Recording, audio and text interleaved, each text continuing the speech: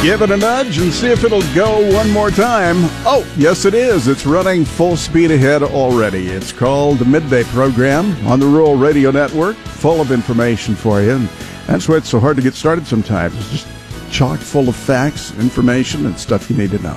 It will leave you behind, though. It will. That's true. If you're not prepared and ready to go. If you're not on the bus. I always tell people in radio, especially for you're behind the control board here, it's a race against the clock. It is. And the clock never loses. No. The clock never has a bad day. Absolutely true. All right, well, let's continue the race here. You know, it's not a sprint, it's a marathon. And we are into August, which I can personally hardly believe we're already in August. I don't know where July went, or June for that matter. But since we are in August, we have the latest agriculture economy barometer, and taking a look at July, and it was the highest level since January. And we'll talk about what was included in that, what the producer sentiment is out in the United States.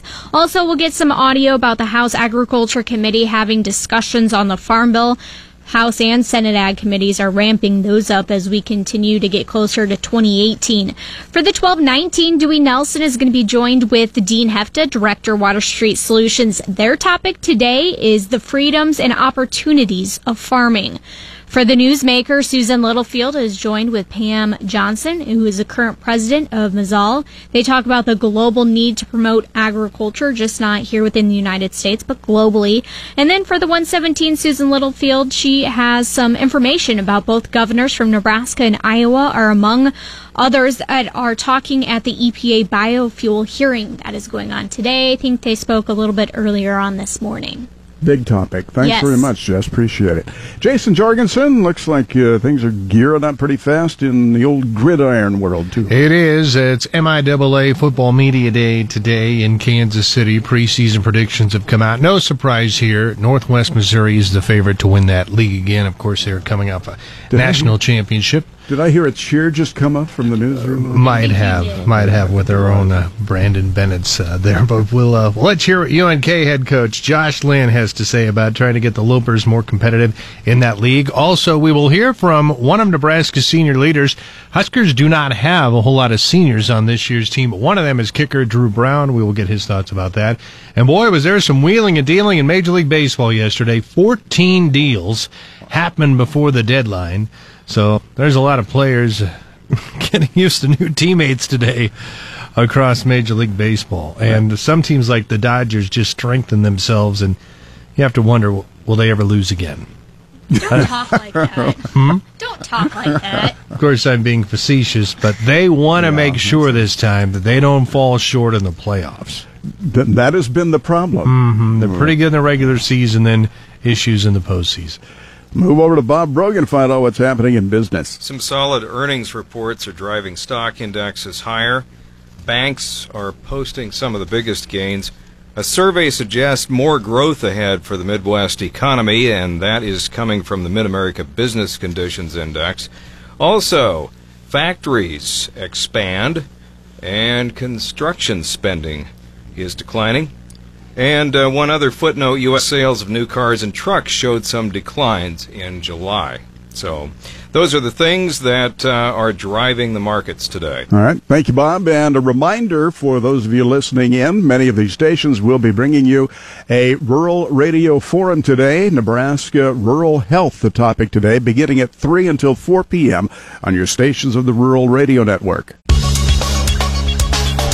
Let's bring Paul Perkins into the conversation here. Ag Weather is brought to you by Coolman Repair, and it just stays cool. Yes, and you've heard that phrase, stuck in the middle. Of course, that song, Stuck in the Middle. Stuck in the middle with you. And you know what happens when you are stuck in the middle? A lot of things come at you. That's right. A lot of things. There's no escape. Yeah, exactly. A lot of things continue to come down the pike as we remain stuck in the middle of a high-pressure ridge to our west and low-pressure trough to the east, that south northwesterly flow with some disturbances dropping southeast, leaving us stuck in the middle with a lot of weather variations over the next few days, mainly on the cooler side, and also some scattered thunderstorm chances. Some scattered thunderstorms possible later today in northwest and north central Nebraska. The leftovers of those non-severe storms will be dropping to the southeast tonight. Temperatures today and tomorrow remaining once again just below what we usually see for daytime highs this time of year. Usually in central Nebraska, we make it into the upper 80s. We'll probably just be below that.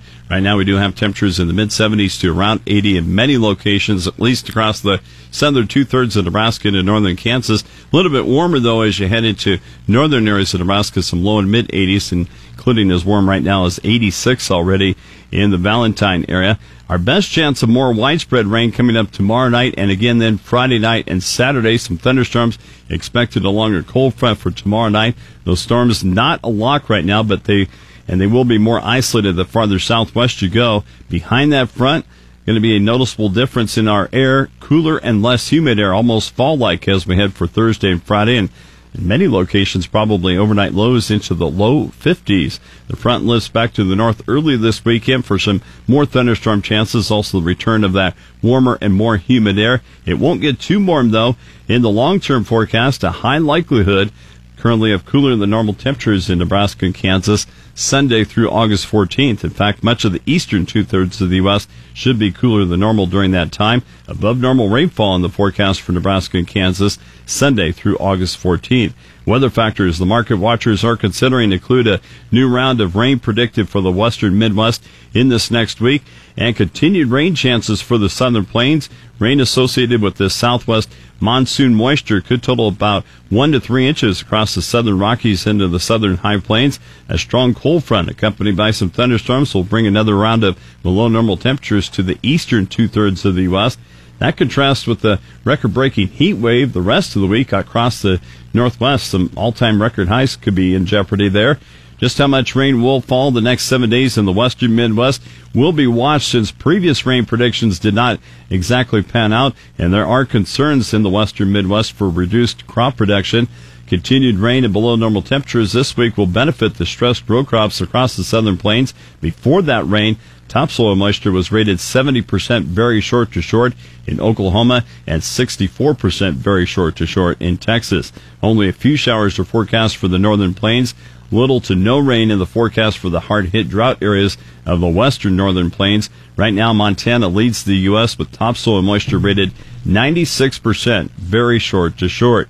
There is some beneficial rain falling in northeast China, but most of the rain has eluded the primary soybean growing areas. In key wheat areas of western and southeast Australia, an important rain occurred. Rainfall deficits have been the worst in 5 years in many of those regions of Australia. I'll tell you what, that's one of the most interesting weather maps that I've seen recently, temperature-wise.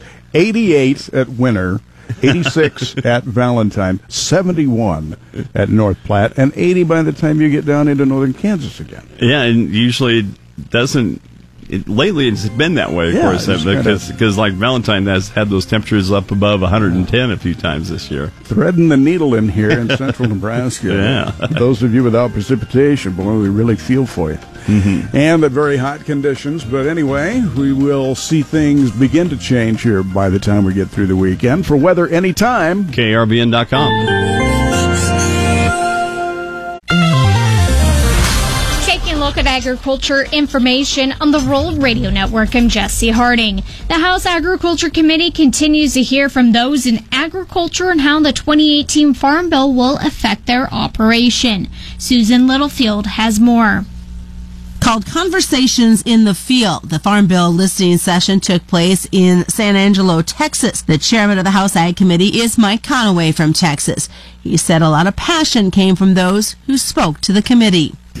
I was surprised somewhat at the sharing of the heart. I mean, it's one thing to say, hey, leave this program there, chew this deal, but to talk about the impact it has, the families that have had to get out of farming and the disappointments associated with it as a result of these current hard economic times we're coming on, that's hard for these folks to share like that. And I was impressed that you really had people sharing with their hearts. I don't know if anybody else had a... The chairman says that they are taking everybody's remarks back with them to Washington, D.C. as they continue to craft the 2018 Farm Bill. I'm Susan Littlefield on the Rural Radio Network. During the listening session, Conaway said that work on the Farm Bill will start over the next 8 weeks or so, and that he wants to bring the bill on the floor of the House in the fourth quarter of 2017 because he dislikes the turmoil of extensions. The 2014 Farm Bill will expire on September 30th of 2018. Farmers' sentiment about the agriculture economy climbed to 139 in July. That's the highest level since January, according to the Purdue University CME Group Ag Economy Barometer. The barometer's two sub-indexes were also higher in July, with the index of current conditions rising from 132 in June to 142 in July, and the index of future expectations climbing to 131 in June to 138 in July. Jim Miner, at the barometer's principal investigator and director of Purdue University Center of Commercial Agriculture, said that key factor contributing to more positive outlook among the agriculture producers included expectations for higher prices of key commodities. As part of the most recent Ag Economy Barometer survey, producers were asked if they anticipated higher or lower prices for grain, cotton, and oilseed in the next 12 months. And Tyson Foods has settled a 10-year-old class action lawsuit that will disperse nearly $6 million to more than 3,900 current and former employees of the Northwest Iowa pork plant. The Sioux City Journal reports that Storm Lake employees sued in 2007 to collect back pay for the time they spent putting on and taking off protective work clothes and equipment before and after their work shifts. The Sioux City federal jury ruled in favor of the workers in 2011, a decision the 8th Circuit U.S. Court of Appeals upheld in 2014. Tyson appealed to the U.S. Supreme Court, and the court rejected the company's appeal in March of 2016 to limit work lunch pay and workplace issues. Tyson spokesman says that each worker will receive about $1,700. An Alliance for the Future of Agriculture Nebraska joined in the effort to thank Facebook CEO Mark Zuckerberg, who recently visited a Norman family on their 2,500-acre cattle ranch in South Dakota. Zuckerberg had also previously visited the Grant family in Wisconsin on their beef and dairy cattle operations, sharing stories of his accounts on social media. The reflection on both visits, Zuckerberg spoke positively about the family farms and their hard work. That's been a look at agriculture information. For more, you can find it anytime by visiting RullRadio.com. For the Rural Radio Network, I'm Jesse Harding. The freedoms and opportunities of farming.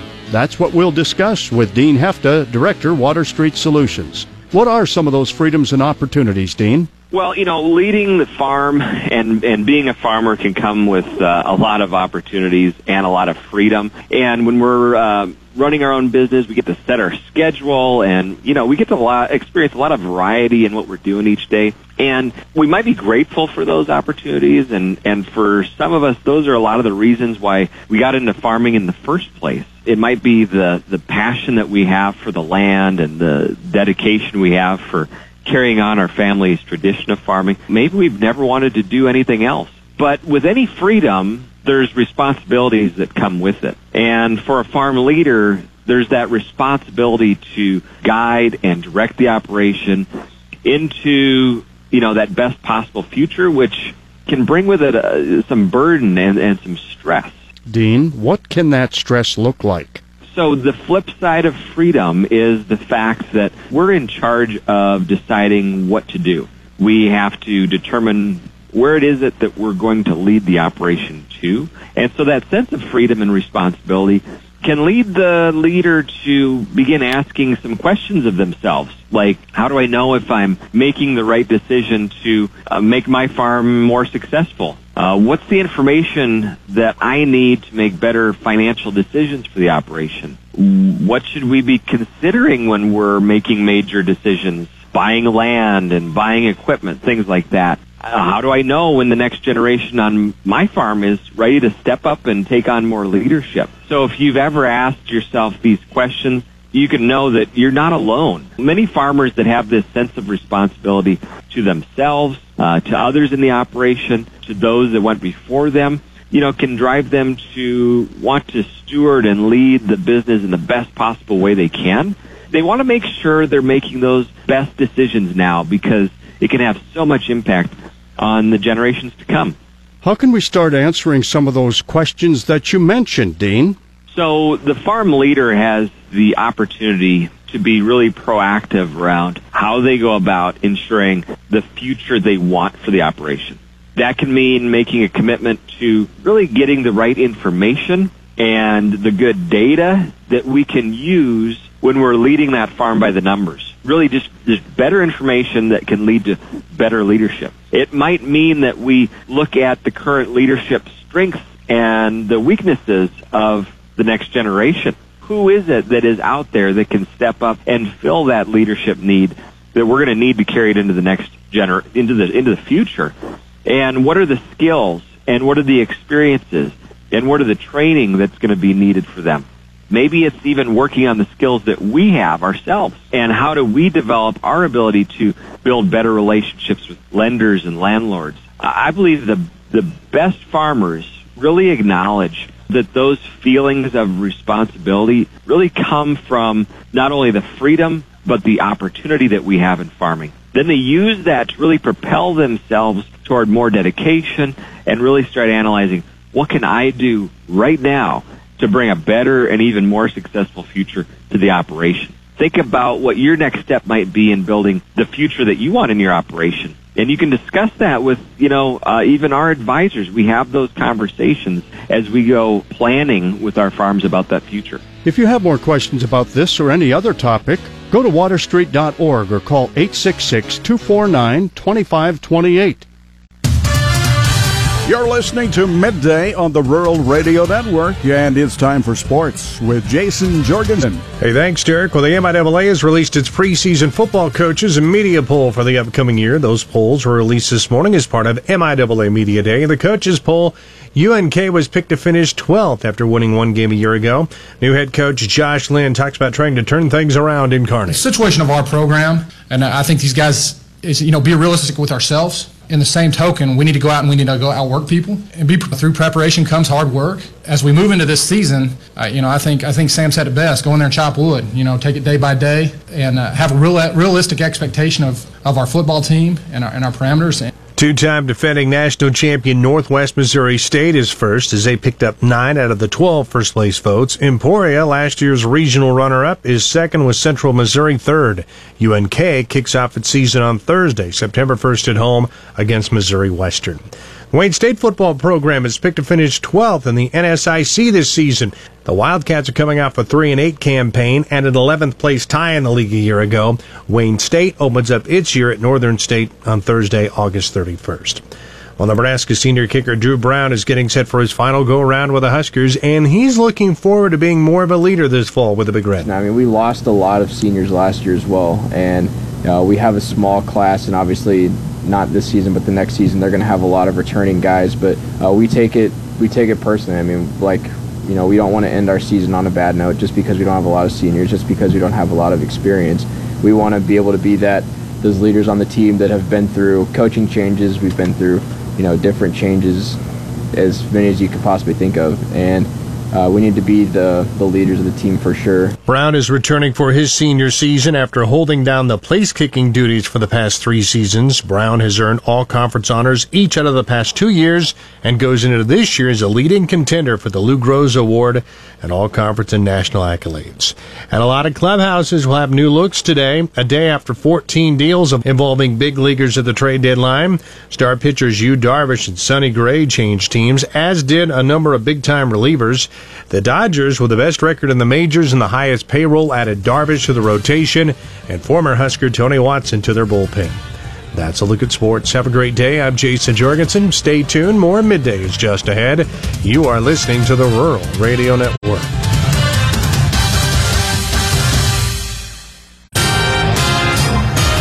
Mostly sunny today, highs in the upper 80s. I'm Dave Schroeder. The Nebraska Public Service Commission will hold a hearing on the Keystone XL pipeline application August 7th through the 11th at the Lincoln Marriott Cornhusker Hotel. The hearing before the commission is an evidentiary hearing with witness testimony, cross-examination, and exhibits presented. Retired Lancaster County District Judge Karen Flowers will preside over the proceeding. There will be no decision made at the end of the hearing. A formal written decision will be released by the commission at a later date. A grand jury will investigate the death of a Saunders County jail inmate who a sheriff says declined some medical treatment. Authorities say 45-year-old Robert Imus died in a hospital Saturday evening after being found unresponsive in his cell. Nebraska law requires a grand jury investigation whenever someone dies in custody. Imus had been arrested in Dodge County on drug charges Wednesday. Saunders County Sheriff Kevin Stukenholz said that Imus refused to eat or take insulin for his diabetes while in the Fremont jail. The sheriff says Imus was taken to a hospital where doctors declared him fit for confinement at the Saunders County Jail, which holds Dodge County inmates detained longer than 24 hours. Stukenholz says Imus eventually ate and consented to treatment, but then took ill on Saturday. The Kansas Highway Patrol says 2 people were killed when the plane in which they were in crashed near an airport in Topeka, Kansas. The patrol says the victims of the crash shortly before 8:30 last evening were 61-year-old pilot William Leeds of Topeka and his 55-year-old co-pilot James Bergman of Leawood. Both men died at the scene. The 1965 Piper PA-30 fixed-wing multi-engine airplane went down near Philip Billard Municipal Airport. The patrol says the aircraft appeared to miss the runway and hit the ground at a high rate of speed. After impact, the aircraft turned about 180 degrees and came to rest in a grass field. Federal investigators were expected to help determine what caused the crash. The U.S. Senate's top Democrat says President Donald Trump's threats to block federal payments to insurers are not what an adult does and would boost consumers' premiums. Senate Minority Leader Chuck Schumer made the comments as Washington waits to see if Trump will halt the expenditures. President Barack Obama's law requires insurers to lower out-of-pocket costs for millions of lower and middle-income consumers. Trump has continued the payments until now. We want your news, video, and photos. Tip us under the News tab at krvn.com. In the News Center, I'm Dave Schroeder. They say that strength comes in numbers, especially when you're talking about a product that is growing throughout the world, like corn. I'm Susan Littlefield on the Rural Radio Network. I caught up with Pam Johnson, a producer from Iowa, who is the new president of Maisol. So for anybody that knows about trade associations like the National Corn Grower Association, Maisol is an international alliance of corn grower associations from Argentina, Brazil, and then the National Corn Grower Association and the U.S. Grains Council. And it got started when the officers of Grains Council and NCGA did a mission to South America to, quote, study the competition. And when we went down there, as we talked to their farmers and their leaders in their corn grower associations, we found out we had a lot of issues in common and thought, could we move the needle faster and more if we would work together? And so that's how Maisol got started. How important, an event like this, like Corn Congress, for you to kind of share the global perspective with your counterparts from all across the nation? Well, for me, to be able to bring the voice of Maisol to both the National Corn Grower meetings and the U.S. Grains Council meetings and talk to farmers is, I'm fortunate because I've been able to learn a lot and to share that perspective from a global perspective about, the United States, Argentina, Brazil. We raise 50% of the world's corn, and we are 75% of the world's exportable grain. And it's kind of a unique concept for countries who are serious competitors to work together pre-competitively. But it really makes sense here because if we work together as we go and speak at China at the Food Security Summit, or whether it's at the World Trade Organization or the UN FAO, when we walk in together, both as developed and developing countries, and bring the voice of the farmer to the discussion, where before the voice was good, but it was only government and industry to industry, it has a big impact. It's a great opportunity, I think, for you to really be able to share the news, but then to be able to educate folks even more about what's happening globally that they might not see from their own cornfield. Right, and then so people always ask me, so what do you do? So our mission is basically so that grain can move from areas of surplus to areas in the world that need it. And so we work on trade barriers, and we work on biotechnology issues and regulatory processes that approve traits around the world in countries that want to import grain, so that there aren't any trade barriers, and that so there can be that free trade. And we also work on regulatory processes in our own country. So now we're have a real push on, a real priority to work on harmonization of regulatory processes in Argentina, Brazil, and so they match up, and so the U.S. can also. What's your next big project with Maisel? Yeah, well, this winter we hosted together a delegation of parliamentarians from Uganda, and they wanted to see in Argentina and Brazil what it looked like to have a biosafety protocol law, so that their farmers are facing a severe drought and their consumers are facing starvation. So they wanted to see what they could do so that they could not only grow crops that include better genetic traits, but they also in times of need could import it. And so we just found out this week that after that mission, they've gone back, did a lot of work, but that has just been passed. So for us, that's huge. Not that maybe we'll ever sell a kernel of corn there, but to have an important voice in Africa with a different mindset about the need to make sure that grain can flow in when people need it is big for us. And we think they can be a catalyst to help other governments in Africa kind of change and develop their own laws. I think it's an incredible opportunity for farmers to have a voice around the world, and this has allowed the United States farmer to have a voice in what's going on in regulatory processes and be able to think creatively and out of the box to work with other countries and move the needle. And I'm not saying there isn't a lot of work to do, but we can see that we've made some advances. So we're all encouraged to move forward, and I was just elected president of Maisel last week in Argentina as we had a board meeting. So we're really excited now we've done some strategizing and prioritizing, so we want to up our game and hit the ground running. Johnson said being a producer gives her the opportunity to see the importance of what Maisel does on a daily basis. Now they're committed to 3 areas of focus: communicating the benefits of modern agricultural production methods and technologies, addressing the approval of biotech products, and promoting some regulatory harmonization throughout the world. And she said that the members do recognize that the world's population continues to grow and that the global middle class is growing even faster, and that global food demand will challenge producers of all commodities in all countries in the years ahead. Those are my conversation with Pam Johnson, who is the new president of Maisel, also happens to be a past president of the National Corn Growers Association. She's from Iowa. I'm Susan Littlefield on the Rural Radio Network. Time for our closing livestock futures report here on the Rural Radio Network. Joe Gangush joined by Joe Teal of Great Plains Commodities. Joe, we had a stronger finish on the cattle, lower though today in hogs. Kind of accelerated things in the cattle as we got past noon. What was up there? Well, I think a lot of expectations for higher priced cattle this week. The cutouts came out just a little bit better at noon, and that was one of the catalysts that would help. And then the expectations are running pretty high based upon things some of the analysts that have put out their information. They're all looking for a better market, so that helped. In the feeders, it was a lot to do with the grain too.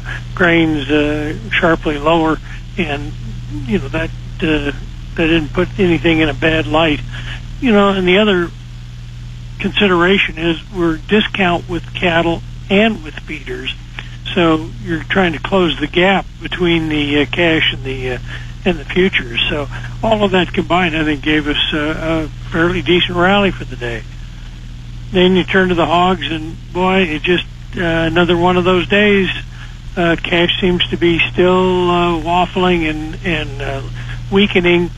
And cutouts were down again today at noon, so that put a little bit of pressure on the hogs, despite the fact that they're a deep discount. When you look out into the back months, boy, we are really discounted current cash, even though it's coming down. But kind of a weak day for the hogs, but a firm day for the cattle. All right, thanks, Joe. For more information from Joe Teal, 800-328-0134. An Environmental Protection Agency hearing is taking place today in Washington, D.C., a hearing on the proposed 2018 targets under the Renewable Fuel Standards. I'm Susan Littlefield on the Rural Radio Network.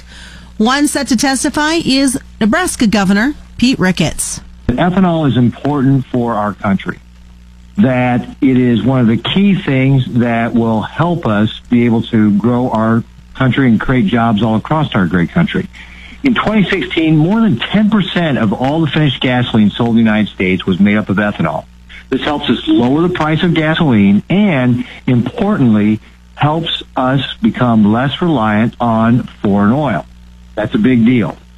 Ethanol also is something that's important for improving the quality of our air by replacing more expensive and more polluting carcinogenic aromatics that are otherwise added to gasoline to meet high octane requirements. And as we're talking about cars that can increasingly look for those high octane fuels, ethanol is a great way to make sure that we've got a less expensive, cleaner, safer alternative to those hydrocarbons. So this is important to our country to be able to make us less reliant on foreign oil, to lower prices, and to be able to help keep the environment clean. The second thing I want to really hit upon is that I really commend the EPA for its on-time proposal. The importance of creating certainty and stability in the marketplace can't be overstated. The worst thing for business is uncertainty. And by releasing these volume proposals in a timely manner, this allows for planning by business and creates a stability in the marketplace. So I really want to commend the EPA and really encourage them to finalize this on schedule in November. With regard to the proposal themselves, we're very encouraged about the continued 15 billion gallon of conventional biofuels to meet the RFS requirements. I think that's absolutely critical. When you're talking about the advanced biofuels, I think it's a mistake to go backwards with regard to those targets. One of the things we've seen in the past is by not meeting the timely schedules for releasing volumes and setting those and so forth, is we create uncertainty and so businesses don't invest. When you create certainty, businesses will invest, and this biofuels industry has demonstrated when you set the targets high, the industry will make those targets. And so by going backwards, I think it does send a bad sign that says that we're not going to have the market there, but if you kept those things high, industry would invest and figure out ways to meet those goals. Kim Reynolds, who is governor of the state of Iowa, also sees the importance of ethanol to her state. Certainly, as a governor of a Midwest state, I've been a long, passionate supporter of biofuels, and we certainly understand how crucial and a robust RFS is to our farmers and really the entire Iowa economy. The RFS plays a major role in sustaining our ability to continue our leadership in ag, it gives our farmers another market for their commodities. In fact, about 3.5% or $4.6 billion of Iowa's GDP has been tied directly to the renewable fuels industry in 2015. Equates to about 43,000 jobs for Iowans. And especially as we've experienced the downturn in the ag economy, a sustainable and predictable renewable fuel market is just incredibly important for the bottom line of farmers in rural Iowa. Once finalized, the EPA's targets will impact America's choice at the pump, the rural economy, U.S. energy security, and the environment, all taking place today in Washington, D.C. I'm Susan Littlefield on the Rural Radio Network.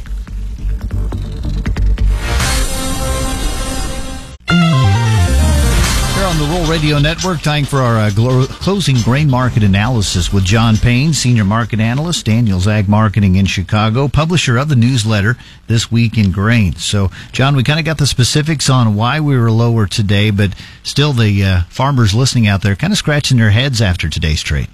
Yeah, I think you just got hit with a double whammy. Obviously, last night's crop conditions report, I'd say it's super bearish. I mean, I think, looking at it over the last 2 weeks, we're down 2%. So you can look at it two ways. You can say, well, we're up off the 4% break from 2 weeks ago, but, the conditions are still, I guess, trending lower. I think the forecasts that are going to come out, and really Nebraska's kind of right in the crosshairs of this really, really cool low pressure system that's going to sit over the Midwest for the next couple of weeks. And you guys, I know you've been dealing with some heat, but I think it could turn really cool where you maybe even struggle to get above, say, mid-80s on some days. So I'm sure folks out there running irrigation 24/7 are ready for that break, but the markets certainly like it as well. And I think it's just a liquidation play. You look at crude oil down, a lot of the commodities that have rallied the last couple of weeks are lower, and I think that's a big reason why we're down, not just the fundamentals of the grain markets. We talked about this at noon, but any damage done on the soybean charts now that we did solidify that close? Well, yeah, I mean, we broke out of that level there around 984. It really kind of suctioned down to 970. I think we'll probably see this thing fall all the way down. I'm sure you've had guys come on and talk about that gap there, 950, 960 area. I think that's probably where we're headed shorter term. I would not be selling on these breaks. I think you've got to shut it down if you're tempted to do that. Market should turn around here at some point. USDA report on the horizon. The yields that we're getting aren't going to be anything that I think is going to really push the market. But in the short run, and I'm talking over the next 30 days, I don't expect some big pop here.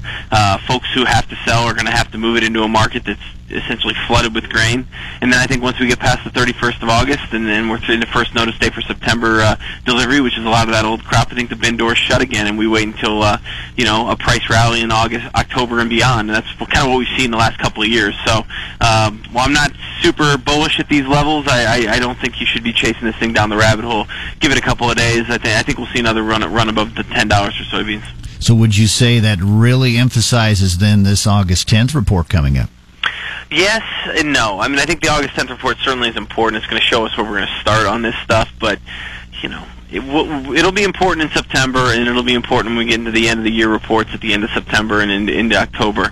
There's a lot of price risk still on the table. I think this is all about liquidation. Funds essentially shorten this thing, and we'll bounce at some point. Daniels Ag Services in Chicago is where you can find John Payne. Go to danielsagmarketing.com. This is the Rural Radio Network.